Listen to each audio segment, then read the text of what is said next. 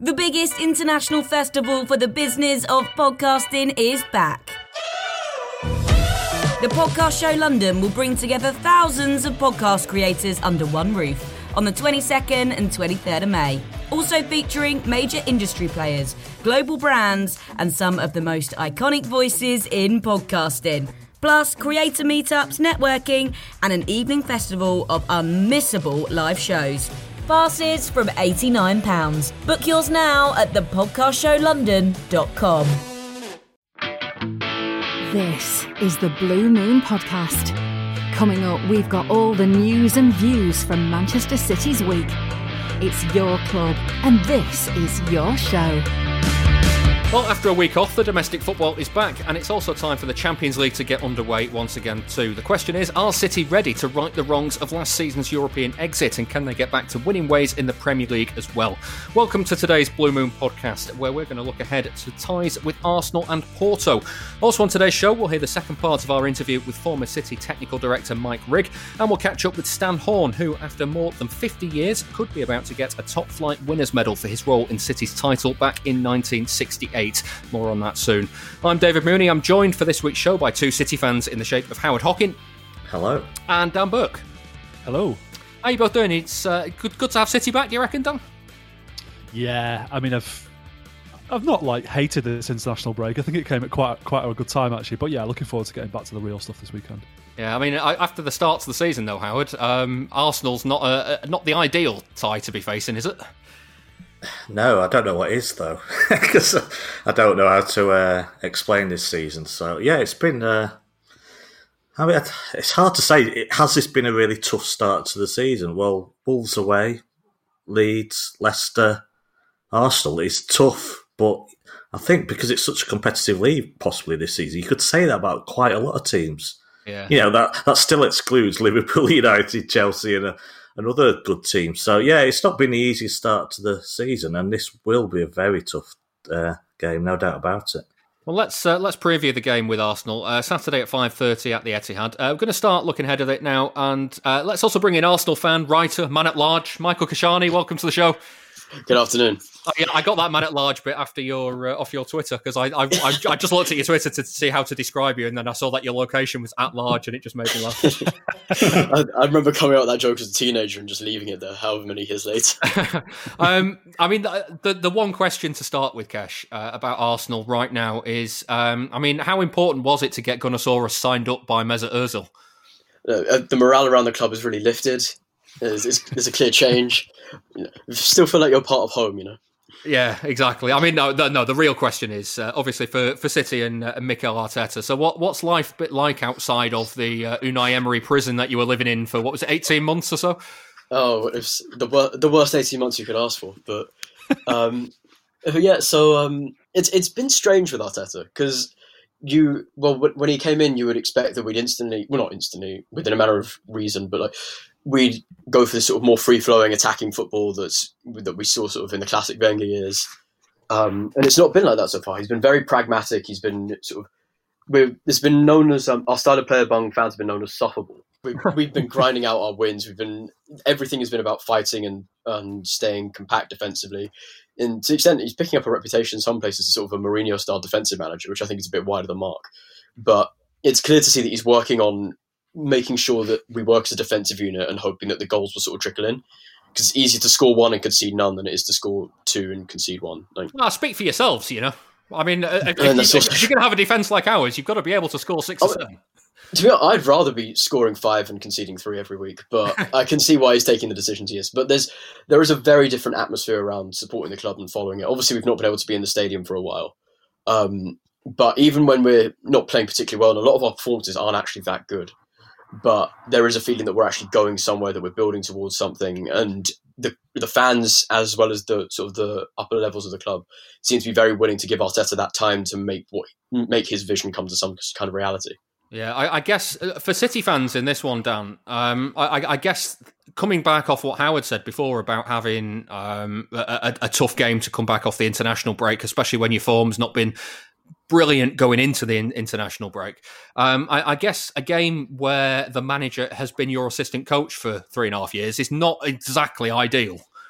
No, I mean that FA Cup semi-final defeat is still fresh in the memory as well, isn't it? I think it could have gone a bit differently for City that day if they'd taken some of the sort of chances or even half chances that they created. But it felt like Arteta really did a number on City that day, and perhaps drew upon his kind of inside information to know how to beat us, and is sort of coming back with injuries after the international break, and players not really completely up to speed with the new season yet because of the way everything's sort of worked out.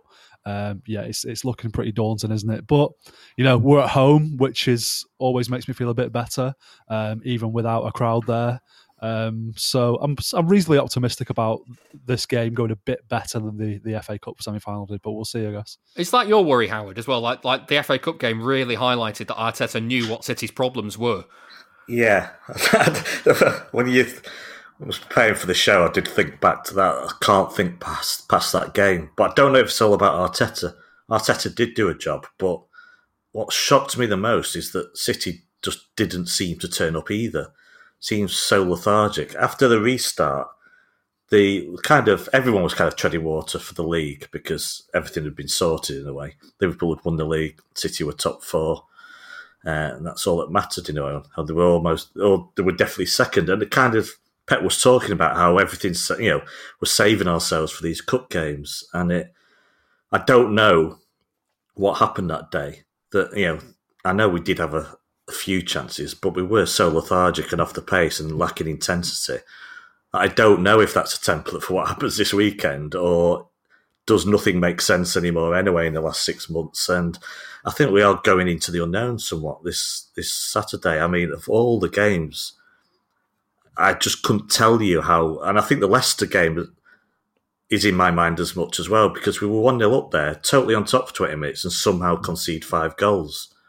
But then Liverpool go and concede 7 anyway. And it just shows, I think you're going into games, not even knowing what teams are going to be picked or who's available, but how the game is going to play out is so difficult to predict at the moment. But I think what's already been mentioned about Mikel Arteta being pragmatic and playing defensive is probably the worst news, because what City love when playing Arsenal, I don't think, is an Arsenal that's nice and open and playing to City's hands. So that could be the worst aspect of it, is that they will be well organised defensively. How have you been defensively under Arteta, Kesh? Has he improved things?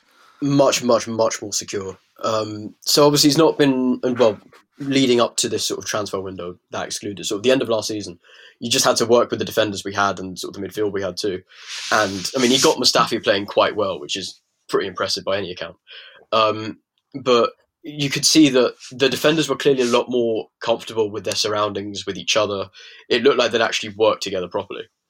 And so, yeah, we're definitely, you can't argue we're not well drilled in that respect, which is nice again, after many years of just not being. And yeah, in terms of, but we will concede a big chance a game, roughly. And then there's always that bit of room for our oppositions, because we're still, the organisation's there, but the talent is still coming through, let's say. Yeah. It's interesting that, I mean, was it the first goal in the FA Cup or the second goal where you basically accepted all of City's pressure and played through it? And that from a City fan's point of view is terrifying, really. Yeah. That's very much how we've been approaching the bigger games. That's how we won the cup as well. So we've not been playing to control, but the thing that really stuck out for me during that semi-final was, as was said before, the fact that you looked so toothless. And that you had those half chances, but you didn't make a proper big chance, I'd say, which is very reassuring for us, because that was the first time we've held a proper team at bay for God knows how long. But with it, sort of that's encouragement going forward, that we can build to play out against these teams, and we can counterattack really well. So how does Guardiola guard against that happening again, Dan? Do you reckon? I don't know. It's the short answer. I mean, I'll be the first to admit that I'm not the sort of finest tactical mind on the circuit. But mate, if any of us were, we wouldn't be sat here. Exactly. Yeah.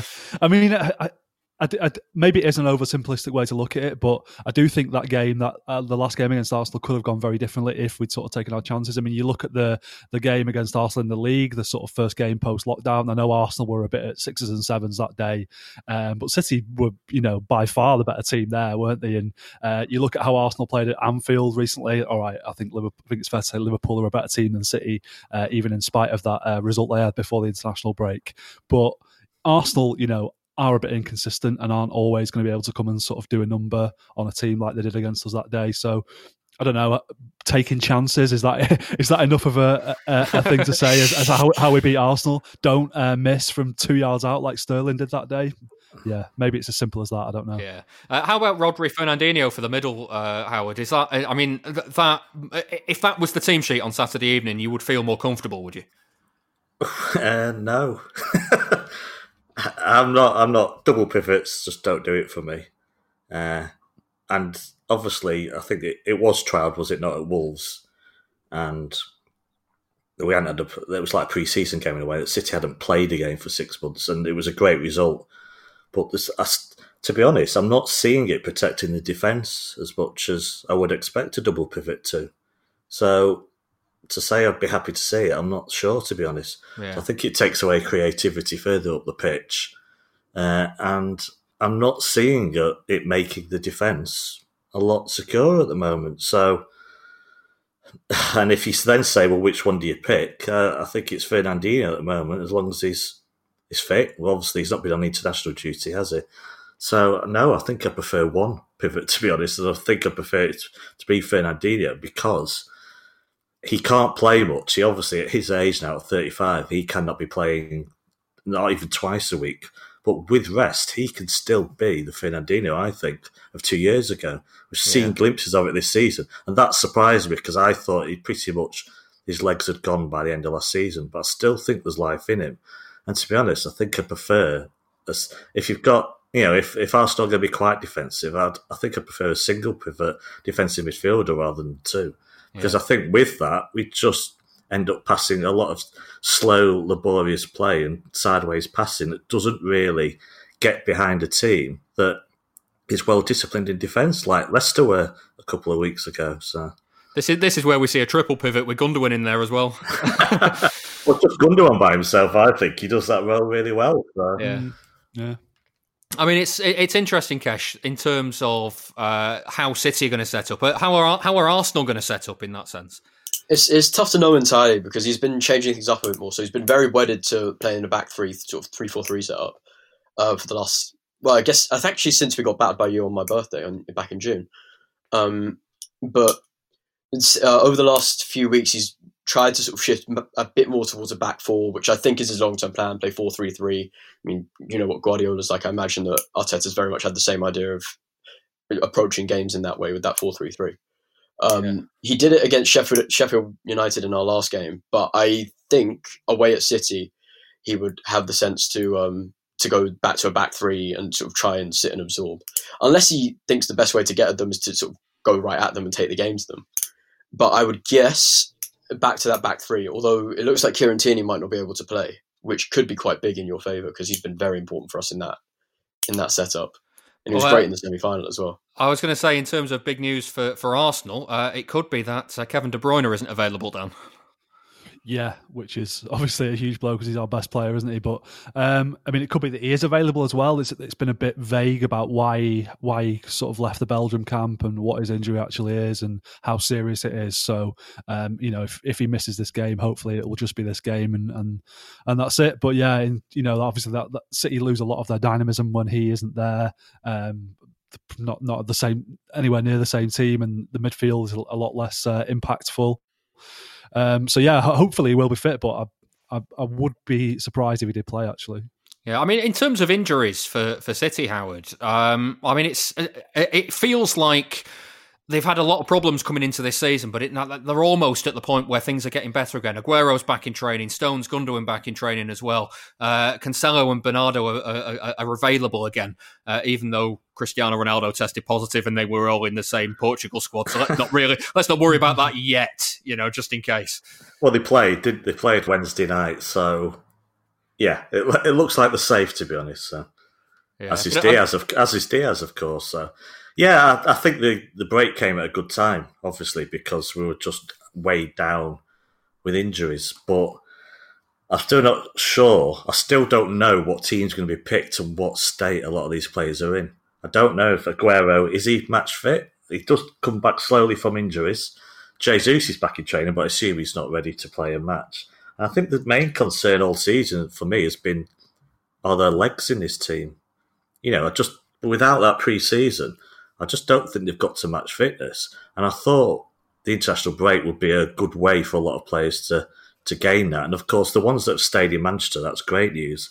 But we've still had a lot of players travelling around. And, Raheem Sterling, another one. I don't know if he's fit enough for the weekend. Probably. I don't know if it's one of those tactical... a tactical injury. A tactical withdrawal from the English squad. Classic Ferguson tactic. But with City, you never know. He could be out for 2 months. So, but it seems to be that he should be available. So we could have quite a strong side, yeah. But you just don't know going into these things. Until you do that press conference, you don't know if another 4 players have mysteriously got problems or are not fully fit. And you cannot predict what team he's going to put out, I think. Yeah, I mean, Dan, for you, is it a case now of Laporte and Diaz are the 2 centre-backs and anything else is just kind of a sticking plaster on this? Or can you see a situation where maybe he puts Ake in to make a back 3?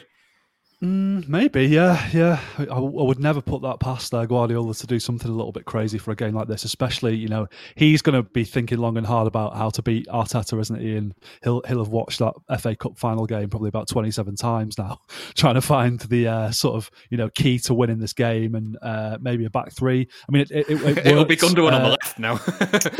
Probably, yeah. That always seems to be what he comes back round to. Sterling's back, worked pretty well. Right back. Yeah. Kevin Keegan did that with Sean Wright-Phillips once. It worked quite well, actually. So you never know. Fair enough. When we were chasing gains back in the Wenger era, we'd often end up with wingers at fullback. It was great. Until you've seen Jesus Navas playing as a right back, you've not seen it, mate. That's all I'm going to say. He's great, though. He's great now. That's his position right back now, isn't he? Yeah. Resurrected, yeah. The biggest international festival for the business of podcasting is back. The Podcast Show London will bring together thousands of podcast creators under one roof on the 22nd and 23rd of May. Also featuring major industry players, global brands, and some of the most iconic voices in podcasting. Plus, creator meetups, networking, and an evening festival of unmissable live shows. Passes from £89. Book yours now at thepodcastshowlondon.com. The other issue, as Howard touched on there, Dan, was Aguero and Jesus. If neither of them are available, how do you set up for this, especially if De Bruyne isn't available as well? And if Sterling isn't available, because my answer would probably be play Sterling as the central striker, which doesn't always fill me with joy when he plays there, because I don't think it's its best position. He's obviously a lot better coming in off the left. My other sort of idea would probably be to play kind of Foden as a false 9. I'm not sure I would put Liam Delap in from the start of a Premier League game. Obviously, he did well in the cup game and came on against Leicester and put himself about a bit, but I think he's not quite there in terms of being totally ready for senior football, and like some of his first touches can be a little bit sloppy at times, I've noticed, and his link-up play isn't quite there yet. But just say for listeners as well, he is 17, so it's like we're not criticising him for this. Yeah, but he'll probably be on the bench and might come on if we need him as well. But yeah, I guess if there's no Sterling, no Aguero, and no Jesus, I would probably play Foden as the sort of point of the team. But yeah, it's not ideal, is it? On the other side of the pitch, though, Kesh, getting Aubameyang signed to a new contract must have made your close season. I was going to say summer, but it wasn't a summer. But it must have made your close season. Honestly, it was quite.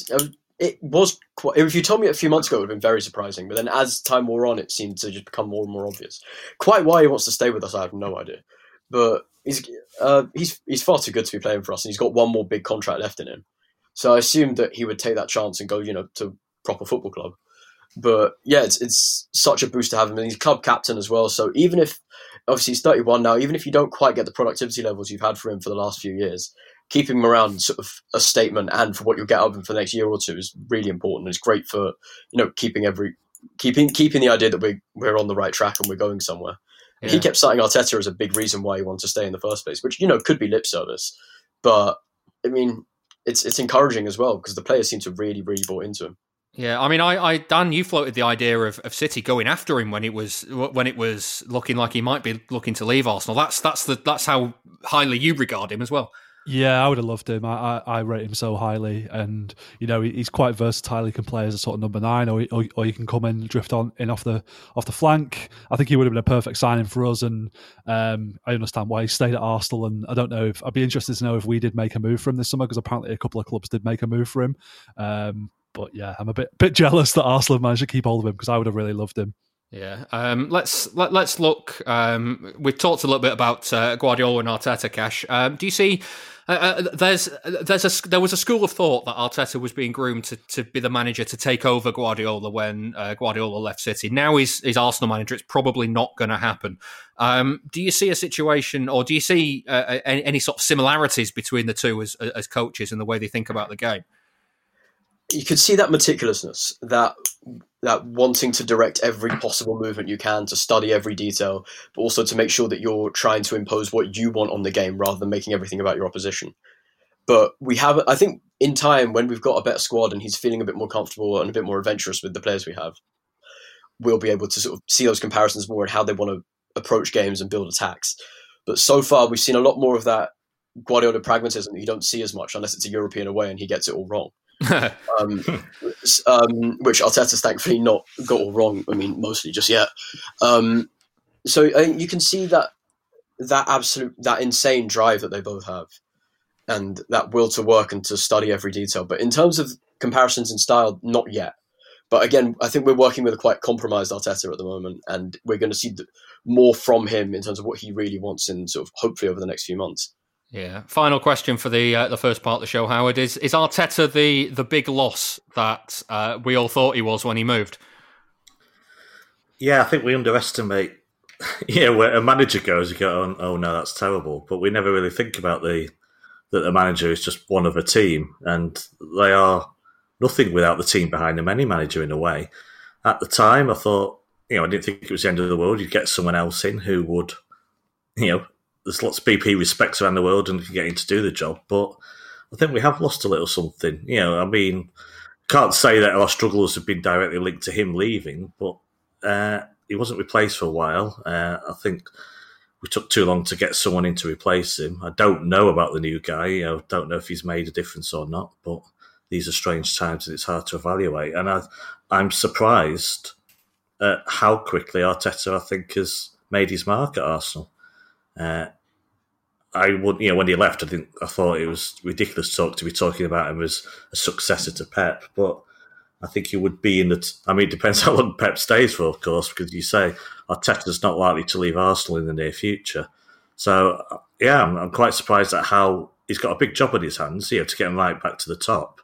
But I'm surprised at how quickly he's taken to it, and of course he'll want to put his own identity onto things, because whilst he was at City, I'm sure he would have disagreed with the way Pep Guardiola did stuff, but what a great way to learn before you take your first job. So yeah. I think it has had a detrimental effect on City, I think, him leaving. Yeah, it's interesting you say that, though. He only ever managed one game for City and they lost to Lyon. But then again, Lyon turns out our House of Europe, so here we are. Kesh, before we let you go, we've got the charity bet coming up a bit later on, so let's have a score prediction for that game. I think I said to you before, I'm going 2-0 City. Yeah, 2-0. We'll look at that in the charity bet. So I would wish you the best of luck, but judging by the way we're all feeling about this game, I don't think you need it. Let's just say it's mutual. You heard my score prediction just there.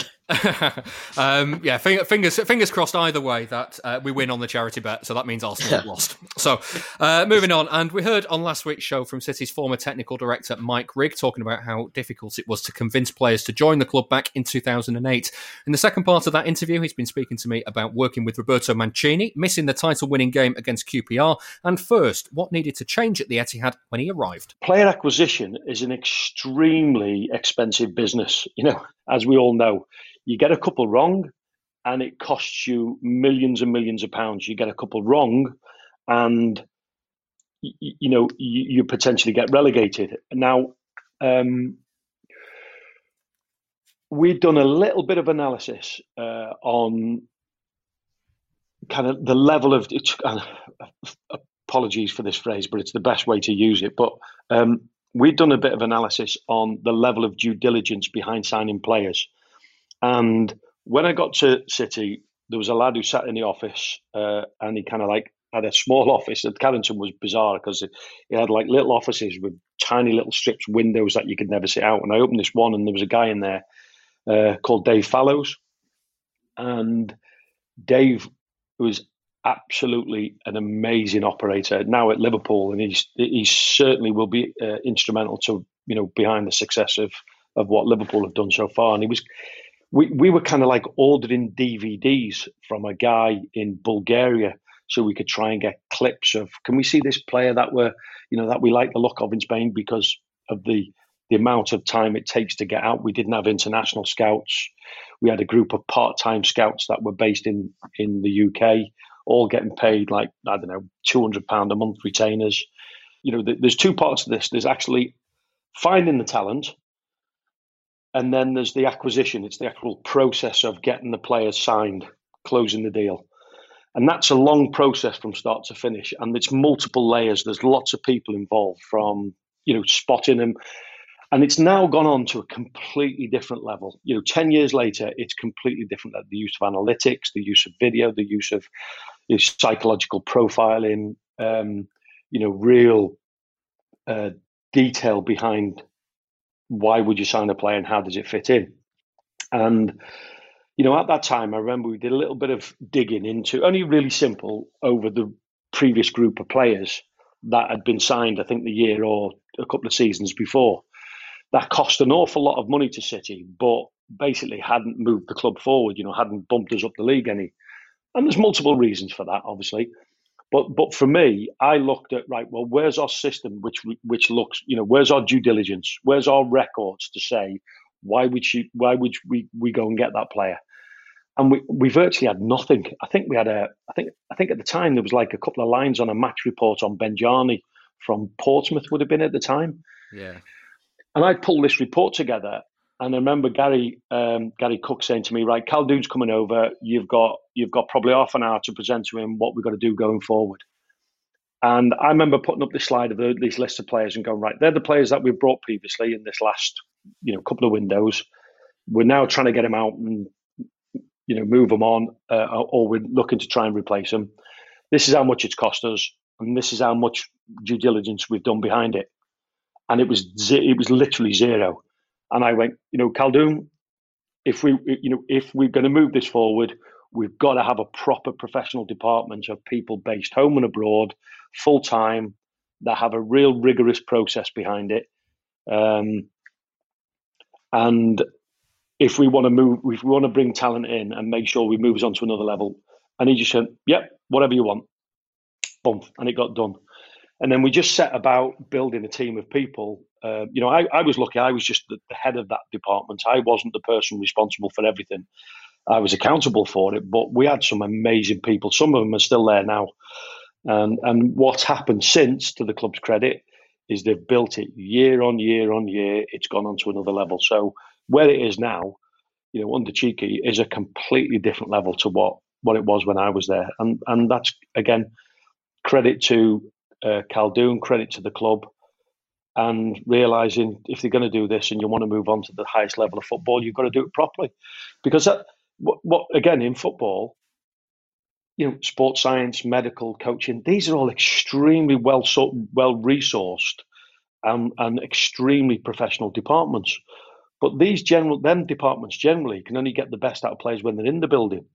And my case to the club was, we've got to have that same level of professionalism to analyse the players before they come in the building.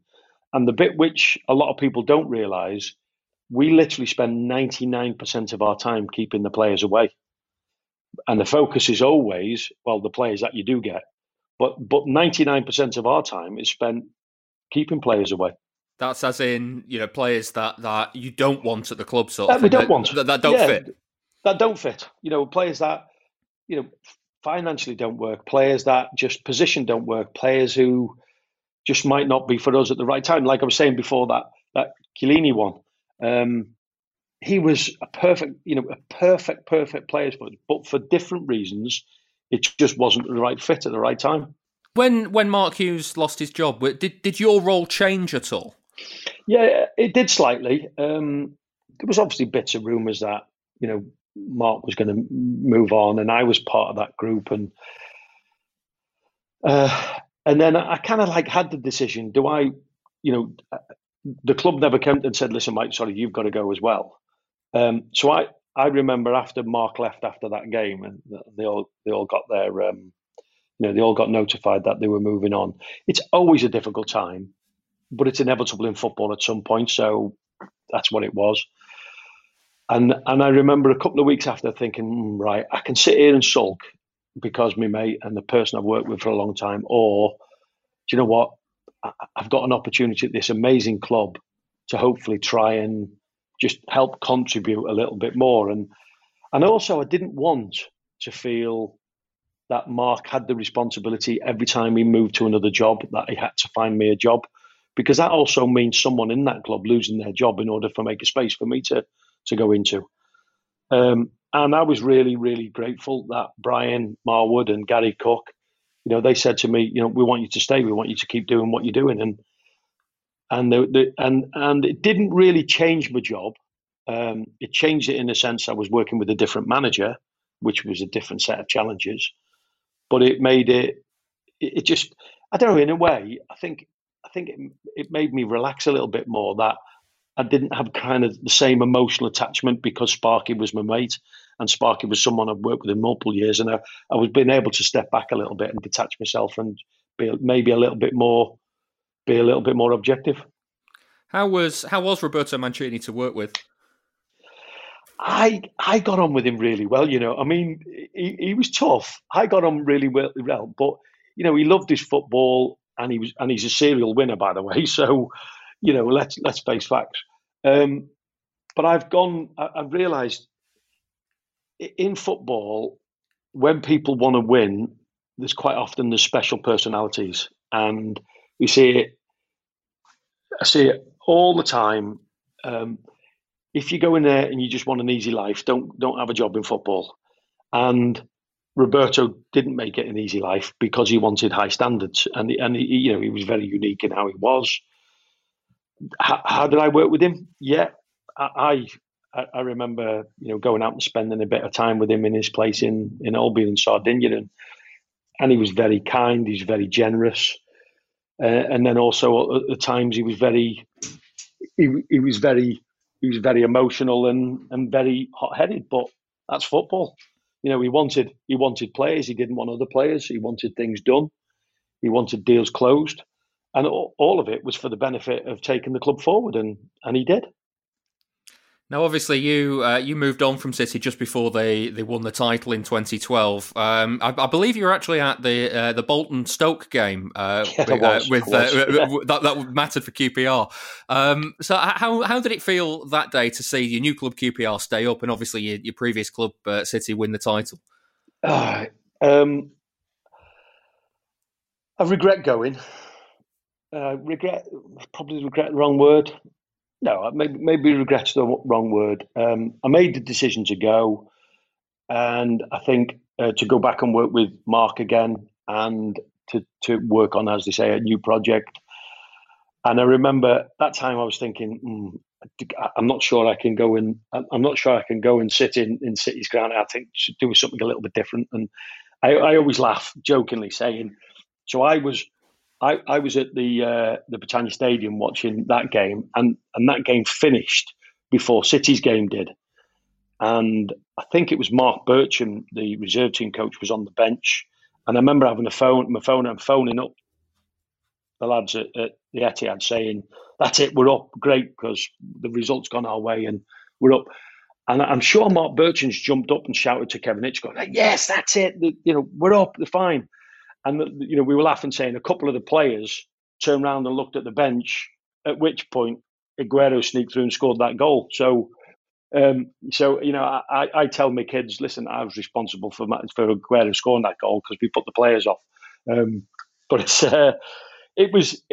I remember Mark saying to me, Obviously, I wasn't at the game. I was at I was at Sunny Stoke, and I remember Mark saying after he went, he said, I honestly, and you can imagine where Mark Hughes has played and where he's been and what stadium he's been in Bayern Munich and Barcelona. And he said when that goal went in, he said, I've never experienced a noise and an atmosphere like that in my life. He just said it was just, and that's the bit which I regret. I wish I could have been there for that. But listen, we stayed up, City won the title, and everyone's happy. The biggest international festival for the business of podcasting is back. The Podcast Show London will bring together thousands of podcast creators under one roof on the 22nd and 23rd of May. Also featuring major industry players, global brands, and some of the most iconic voices in podcasting. Plus, creator meetups, networking, and an evening festival of unmissable live shows. Passes from £89. Book yours now at thepodcastshowlondon.com. For a pledge of $2 a month, you can hear our weekly bonus show on a wide range of City topics. There's more details on patreon.com/Blue Moon Podcast. That was Mike Rigg speaking to me, and the full version of that interview is now available on our Patreon page as well for backers. It will be on bluemoonpodcast.com at the end of the season for free as well. If you want to hear it now, though, have a look at patreon.com/Blue Moon Podcast. And that brings us to the return of the Champions League, which is a home game with Porto on Wednesday, 8 o'clock kickoff. City have got quite a few issues to iron out with the Champions League, Howard. Really? What are they? Thankfully not in the last few years in the group stage, so fingers crossed. But I don't want to repeat myself. Who knows what we're going into here? I think, let's be honest, the draw was, because we're in pot 2, the draw was pretty much as kind as it could have been, I think. It's probably 1 or 2 lower, if you're doing the perfect one, you could have changed your team, but it's been okay. And Porto, I don't think have started the season on fire either. Lost at home before the international break to Maritimo, I think. Yeah. So, I mean, it's Champions League in an empty stadium. Who knows? Who knows what's going to happen? It's normally, I would say, we breeze through the group stage. I mean, I'm not going to say, we're going to get 18 points, but I wouldn't have had many, but despite the issues we've had in the competition, I wouldn't be overly concerned about qualifying for this. But when you take away normality completely, then who knows what's going to happen? Yeah, but I mean, it is a fairly sedate lineup for us that gives. I think if there's no whipping boy, if there's no whipping boys in the group and the other 3 teams take points off each other, then it shouldn't be a huge problem for City to get through this. I thought that was going to be like that proverb then. When they say if in a group of friends, if there's no idiot, then you're the idiot. I thought that was what you were going to say. If there's no whipping boy in the group, then it's City. No, but when there's no whipping boy, the points you need to qualify is lowered, basically, because, if you see what I mean, yeah. Yeah, no, I know where you're coming from. Dan, what's changed in the last couple of months to convince you that City are now up to this competition? Nothing. I mean that Lyon. I'm still scarred by that Lyon game. I think. I mean, it wasn't that long ago, was it? It was only 6 weeks ago or something, 7 weeks ago. And I've got a bit of a downer about the Champions League this season. I think, really. I mean, as Howard said, that the group that we've got doesn't really sort of get the pulse racing, does it? Any of those games, and especially now that none of the fans can go to the game, so there's not even that element of it. Like, we can have a nice trip to Porto or Marseille or whatever.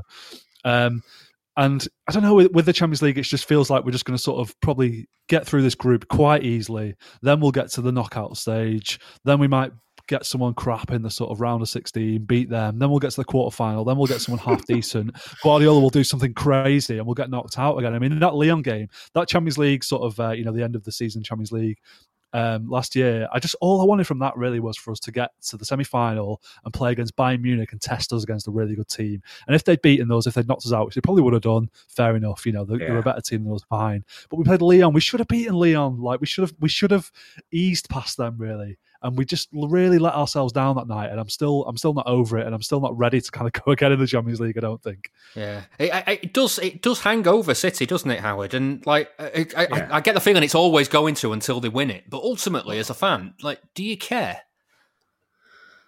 Oh, what? Yeah, I care. Well, I mean, do you get that it hangs over the club, like the external pressure from the press, from other fans, from social media is always, oh well, they've never done it in the Champions League. But does that bother you? Well, it doesn't keep me awake at night, but it would be obviously a huge relief and monkey off your back just to get one win, just to do it, just to get to a final as well.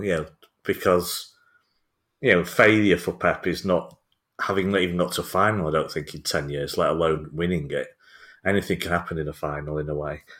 I always say a great season for City is either winning the Champions League or the league. And obviously, that's basically meant winning the league in the past. And if we do that, I don't care about anything else, because the league's always priority for me. It's a big thing. It's 9 months. It's against the fans, of rival teams, and it's bread and butter. But I think City at some point have got to, obviously, when they get one under the belt, just think it changes the mentality for games thereafter as well.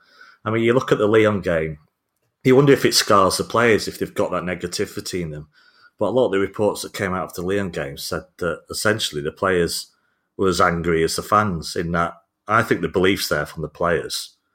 And especially after they'd beaten Real Madrid, that's what annoyed me as much as anything. They get past Real Madrid and then Pep put some left field team out against Lyon. I think it does rest with the manager. I don't think the players are mentally scarred. I think they do believe they can do this. Just hope that when it gets to a crunch time, and we've said it before, and he's done it again, that he just puts out the normal side. And then what happened? If we lose, then fair enough. As Dan said, fair enough, you come up against a better team and you lose on the night to a brilliant strike or moment of magic, so be it. But to go out because you shoot yourselves in the foot year after year, is so frustrating. What did you think of Omar Barada's comments, Dan, to The Athletic, that they see a time where City can win the Champions League more than once in a short period of time? I think he's right, yeah. I mean, that's why I don't really I don't have this burning desire to win the Champions League as soon as possible. It doesn't worry me, because I think it's kind of inevitable that the stars will align for City one day.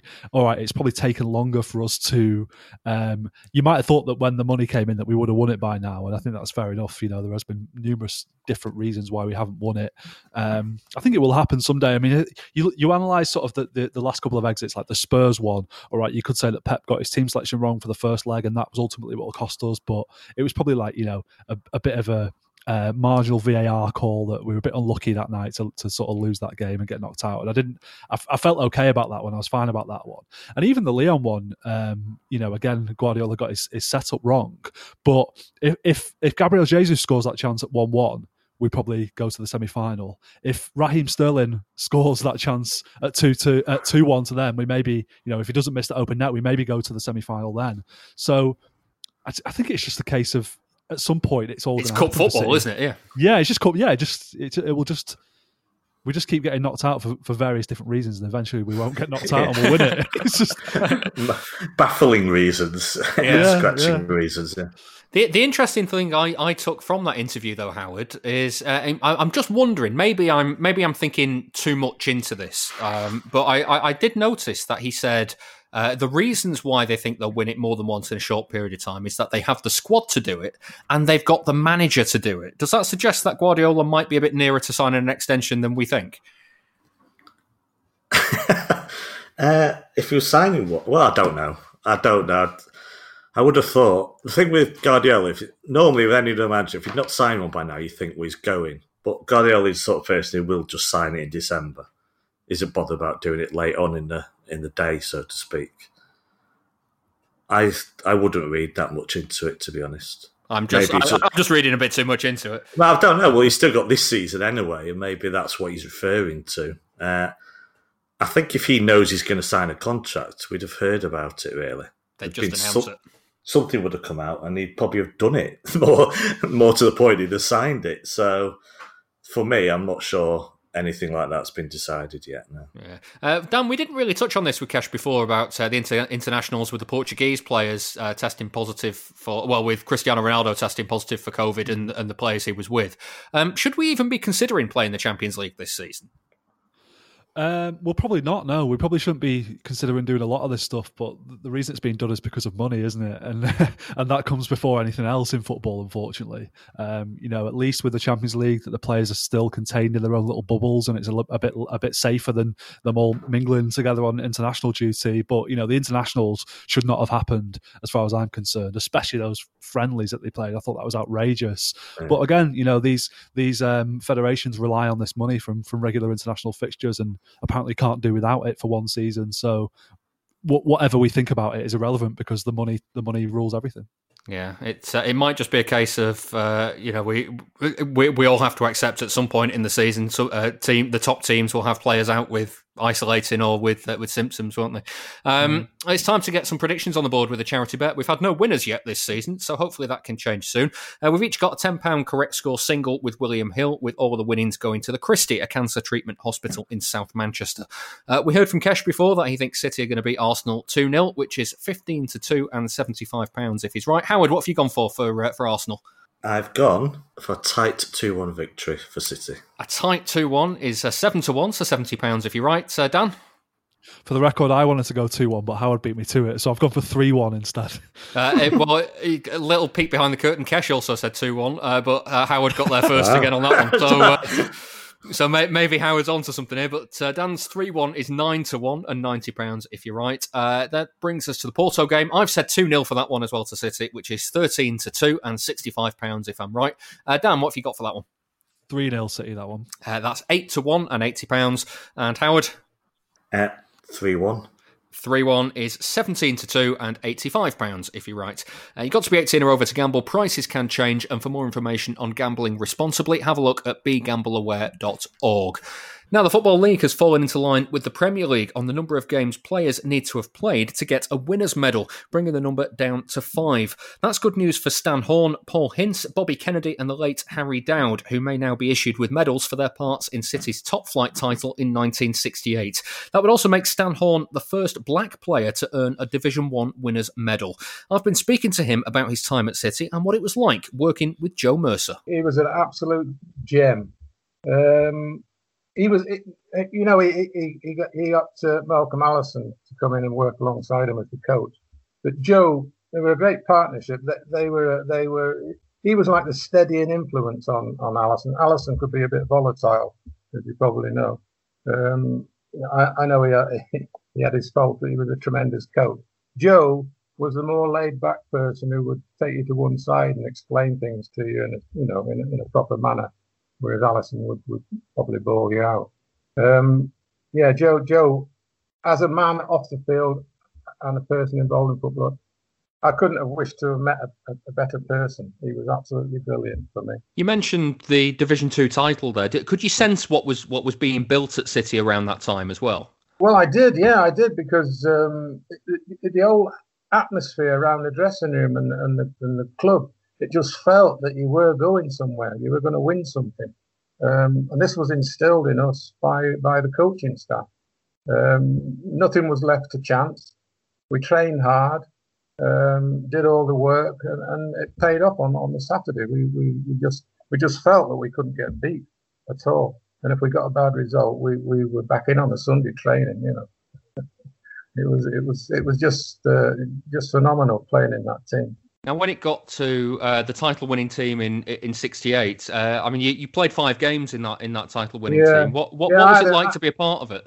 Well, it was brilliant, but I just felt a bit left out at times because I had a terrible Achilles tendon injury, and it took me ages to get over it. When I originally got it, I think it was in pre-season, so I missed most of the pre-season on that year. Tried to get fit by resting and coming back, breaking down. And then they decided last chance was to have an operation on it. And so I was operated on by one of the directors, actually, Dr. Rose, who was the director at City. He operated on, and it was a successful operation. I still took a while to get back into training again and get fit. But it was a bit of an odd season. I didn't feel really a part of it because you were outside looking in, and the odd games that I did get, I really enjoyed. But you say the team was set in stone most of the year. Probably only about 12 or 13 people basically used in the actual team. So although I was well pleased that we won the league, I just felt a little bit out of it. But now they're talking about this medal thing. Well, I've just rejuvenated my enthusiasm for that year, because it would be sensational if I could just get a medal. I was going to ask, have you heard anything about that? Do you know what the latest is? I haven't. No, the article broke in the Sunday paper, and then I got a message from Ollie Hamer at City saying that the club were working on it, but I've not heard anything since. So we'll just have to wait and see. I mean, if it happens, it happens. It'd be great. It'd be great for myself. Bobby Kennedy was the same. And there was Harry Dowd, who sadly passed away a few years ago. I mean, now you're talking about a proper gentleman, a real good character. They all were at Main Road. So I just hope it happens for all of them. Well, I was going to say, what would it mean to have your contributions to that season recognised like that? Yeah, it's brilliant, especially, I mean, it's Manchester City, isn't it? You can't get much bigger now than Manchester City. So to be looked on as something, part of the history and part of something you built, well, it's just a dream, just an absolute dream. I mean, the article that broke in the paper on Sunday was, I think, more basically because I'm black origin, and I think that was the angle that the article in the paper was about. Now, that is one side of it that it was a little bit tainted in some ways in the game, because I did get a little bit of abuse, not particularly from spectators, because to spectators in them days it was a novelty to see a black person, but it was more opposition abuse that I got. But I learned to put up with that and managed to get through okay. You were City's first player of black origin, as far as I can tell, looking back through the history books. What was it like playing football like in that environment at that time? Yeah, like I said, it wasn't.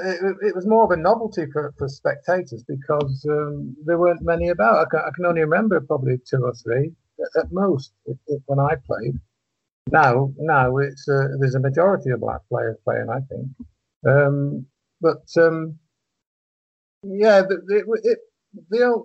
only problem I had was with opposition players, but that was just part and parcel of playing football. I was regarded as a tough tackling player, and I used to get stuck in. Well, if you do that to ball playing opposition, they're you know they're going to respond in some way. It's usually verbally. But that was just like water off a duck's back for me in the end, because I've learned to live with the colour of the skin all my life. What do you think about the current environment around race? I don't know. I don't know what the situation. I've not spoken to any of the black players at City, but I would imagine it's a bit different than when I played, because, well, you know, through the 70s, I think it was at its worst patch, wasn't it? When you know, anything went. You could say anything and get away with it. But it's good to see people coming out and talking about it and saying this shouldn't happen in this day and age. But I think people will always have some sort of gripe, and it sometimes comes down to the fact that they failed in their own stream, and they've got to have somebody to blame, so they look at somebody that's different and blame them. But hopefully one day it'll all be in the past, and we can all get on and play together. As you know, colour skin won't matter. The biggest international festival for the business of podcasting is back. The Podcast Show London will bring together thousands of podcast creators under one roof on the 22nd and 23rd of May. Also featuring major industry players, global brands, and some of the most iconic voices in podcasting. Plus, creator meetups, networking, and an evening festival of unmissable live shows. Passes from £89. Book yours now at thepodcastshowlondon.com. This is the Blue Moon Podcast. Follow us on Twitter at Blue Moon Podcast.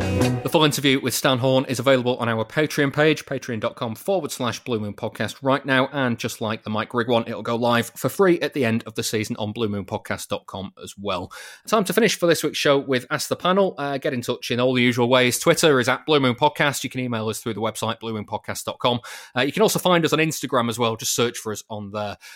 First up is Curtis Simpson on the emails, who asks, Pep clearly doesn't trust or rate Zinchenko. Mendy can't provide the required quality on a regular basis. Ake as the go-to left-back will cause problems with the attack. Is it worth reading more into the nature of the transfers and lack of them? Could it boil down to either the club hierarchy have dropped the ball with recruitment, or they anticipate Pep leaving regardless and decided there's no point in spending excessively until the new manager comes in? This is not how I expected to be feeling going into Pep's last season. Dan, I mean, the left-back situation, it feels like they've dropped the ball here, doesn't it? Yeah, it looks like it's been neglected. I mean, there's probably an awful lot of stuff goes into this. And I think what people sometimes forget is it's really hard to buy players, I think, and to sort of recruit the right players and to sign a player that's going to be a success. Look at the sort of options available to City at left back. There was Nicolas Tagliafico, who was talked about and might be revived in January, that one. I'm not convinced that he's the answer to our prayers, to be honest. He might be a nice little squad player, but I'm not convinced he's really going to change the team. The one I would have really liked to have gone for in that position is David Alaba, who can also play centre-back. I would have probably prioritised him over Ruben Dias if that was available, but probably wasn't available, or maybe they inquired about it and they wanted too much money or something like that. I don't know. So yeah, it is a strange one that they've sort of let this one drift for several transfer windows now and bought a few square pegs for round holes. And I think for me, if Mendy isn't going to be available or, not going to be playing well, for me, I would probably go for Cancelo at that position now. I think he played quite well, even though he's right-footed towards the end of last season. I thought he sort of was quite good at kind of cutting back into his right foot and changing the dynamic of the attack a little bit when we were playing against teams with a low block, which was quite interesting and quite helpful to City. But yeah, it's another one where they're going to go a whole season probably without a left back who's going to stay fit all the time, and Mendy's been really inconsistent, and it's a bit frustrating. But I do wonder if it's just been impossible basically to sign someone. Yeah, I'm gonna jump in as well, because Curtis did address this in his email, but it was a bit long, so I edited it out. But he also said about Cancelo, the problem, Howard, and I get it completely, is that, as Curtis says, if he cuts in on his right foot as he's right-footed, there's nobody in front of him offering that left-sided width, because Sterling's playing there, he's cutting inside. You've got to put somebody like Bernardo or Mahrez out there, and that's not their side. Yeah, it's just a very strange situation. It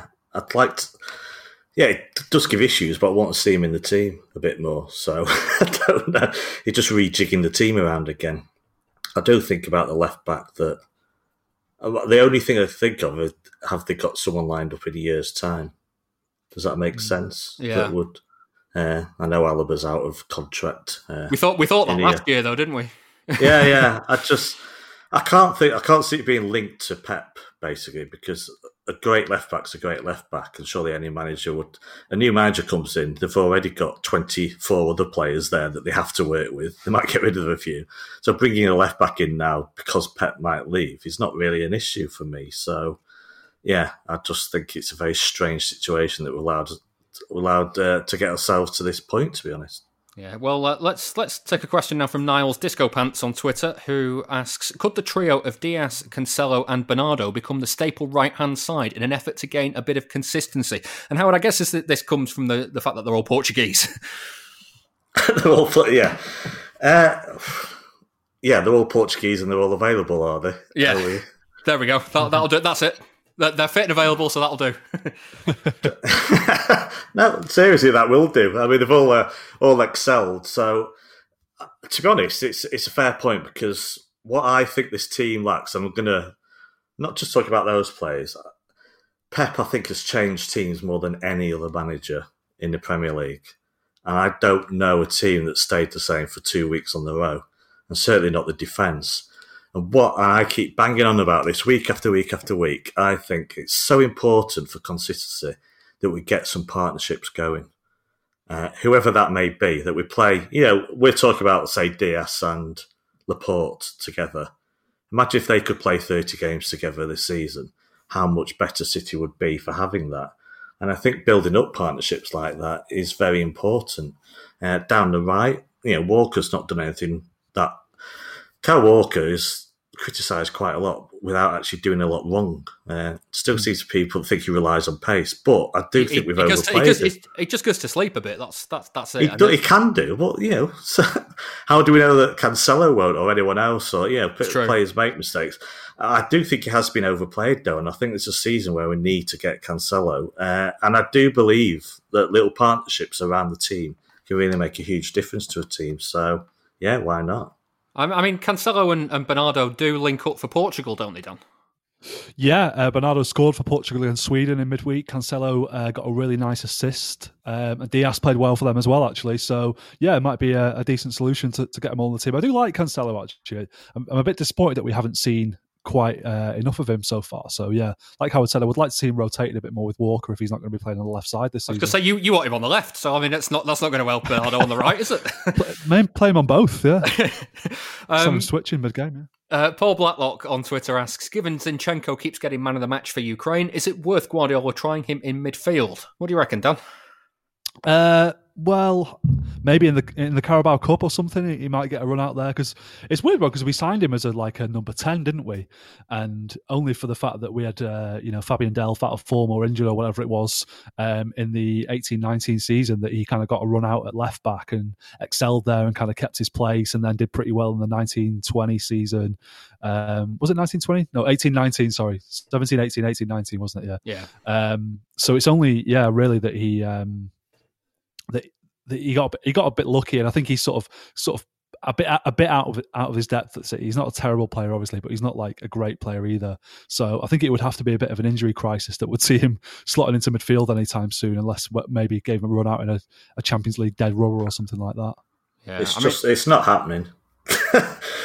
Anyway, I mean, I've been suggesting it for 2 years. I thought if Zinchenko stays, it won't be at left back because he's not a left back, and I thought the Carabao Cup is the perfect opportunity, but we're already down to, we're at the quarterfinals now already. Yeah. Arsenal. And I thought Project Restart, the league was tied down. He could have tried stuff out. And thinking, well, if it's not already happened by now, I just don't think he's ever going to play Zinchenko in a midfield position. So I'd like to see it. I really would. I'm sure he spent about half an hour once in the defensive midfield in a game, and he did quite well, but then he made that mistake against Southampton. He's probably kicked back out the team for a few weeks. So I'm not confident that he'll ever do it, to be honest, but I would like to see it. Yeah. Final question from Elijah McKellar-Kazi. I hope I said that right on Twitter. He says, I'm from Australia and I was never able to see City play at Main Road. What are some of your favourite Main Road tales? So it's quite a nice question to end on. So I appreciate just springing this on the panel is not something that is it's very easy to respond to. So first off, anybody got any kind of really nice memories of Main Road that immediately stick out? Well, just the general experience in a way of... standing on the kippax. I think I sat in all the other parts of the ground, and just it's a bit nostalgia, but the walk to the ground, the night games, seeing the floodlights, going up those alleys. Biggest floodlights. Tallest floodlights, don't forget that. Yeah, jumpers for goalposts, all very nostalgic. So I think you miss just the nature of football was a lot different in those days. The experience of going to a match was different. Standing up, and especially doing it as a teenager, it just felt like an adventure to go to that match. To go there and to get the bus back, and it's just a different world in a way. And just the thing with the terrace, of course, is you could go wherever you want, but you'd still have your little spot where you could get a good view. But yeah, I'm getting too nostalgic. Games wise, I think the last 2 years were quite, sober in a way, knowing that you were going, but under Keegan and getting that promotion season and some of the football we saw, and staying up in the Premier League, I did enjoy the last couple of years at that stadium. Maybe not the very last day itself, when of course being City, we managed to lose at home, but. They seemed quite, just obviously saw that I was there in 87 to see a 10-1. The derby wins over United, when we're never expected to win, just the promotion, the promotion games, So, I don't want to make you feel old, Howard, but that 10-1 game was the first game after I was born. So you weren't there then? I wasn't there, no, I was about 3 days old at that stage. Part-timer. Well, even I wasn't that old then. So yeah, Dan, I mean, do you miss Main Road? Yeah, I do. Yeah, I miss that era of football. As Howard said, I miss being able to go up to the players as they were getting out of the cars and ask them for their autographs. I miss walking home down Parkside Road after the game. I miss getting rained on in the Gene Kelly stand and all that kind of stuff. And I mean, one of my favourite ever days as a City fan was the last derby at Main Road, which was also the first time I'd ever seen City win a derby, was probably why it was one of my favourites. And that was just a perfect day, a perfect performance from City and a perfect send-off, much better send-off than the final game at Main Road, which not only was the result, the result was irrelevant, wasn't really, but we did lose. But the actual kind of like post-game little concert they did was a bit naff, wasn't it, really? Was it would have been better if they boy? There was a few. Well, there's badly drawn boy. There was Doves. They had an Oasis tribute band on, which was probably the worst part about it, I think. And I think a lot of people at the time would have been like, "Can't we just sort of like run on the pitch and just rip the place apart with our bare hands and just do it that way instead of having this like sanitized?" But yeah, that's just the way it went, wasn't it? Really. One of my favourite things that I ever saw at Main Road was that there used to be a sign where I sat in the north stand, and there was a pillar that held up the roof on the main stand that had a little bit of a restricted view behind it, and there was a sign on that pillar facing the fans that just said, "We thank you for not using foul and abusive language." And I thought, given the status of the football that this stadium has seen, that is quite a big presumption to make. What was that? There was like a bird that hung down from the roof of the kip out. Albatross, like bird. Yeah. What was that about? Was it kestrel? It wasn't albatross. Keep the pigeons away, apparently. But Never worked. no, like a scarecrow, yeah. Those were the days. I remember also one time, the kids who used to have to mind your car outside the ground. Yeah. One time my granddad said no to one of those kids, and when he came back to his car, they ripped his wing mirror off. So let that be a lesson to you. Well, if lucky to get away with just that, to be honest. I know, yeah. Right. Well, that's it for today's show. Thank you very much to my guests, Howard Hockin. Pleasure, thanks. And Dan Burke. Thank you very much. If you'd like to hear some more, we've another Patreon special this week. This week, it's all about players who have played for both City and Arsenal, and some games between the two as well. And it's an absolute bumper, 40 minutes. So go and have a listen to that. It's available for $2, $5 or $10 a month backers. Just go to patreon.com/Blue Moon Podcast for more details. I'll be back next week to review the Arsenal and Porto games and look ahead to trips to West Ham and Marseille. So I'll see you then.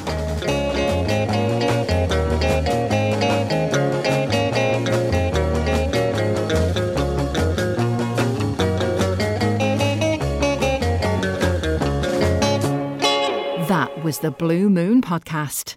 Please support the show. Patreon.com/Blue Moon Podcast. The biggest international festival for the business of podcasting is back.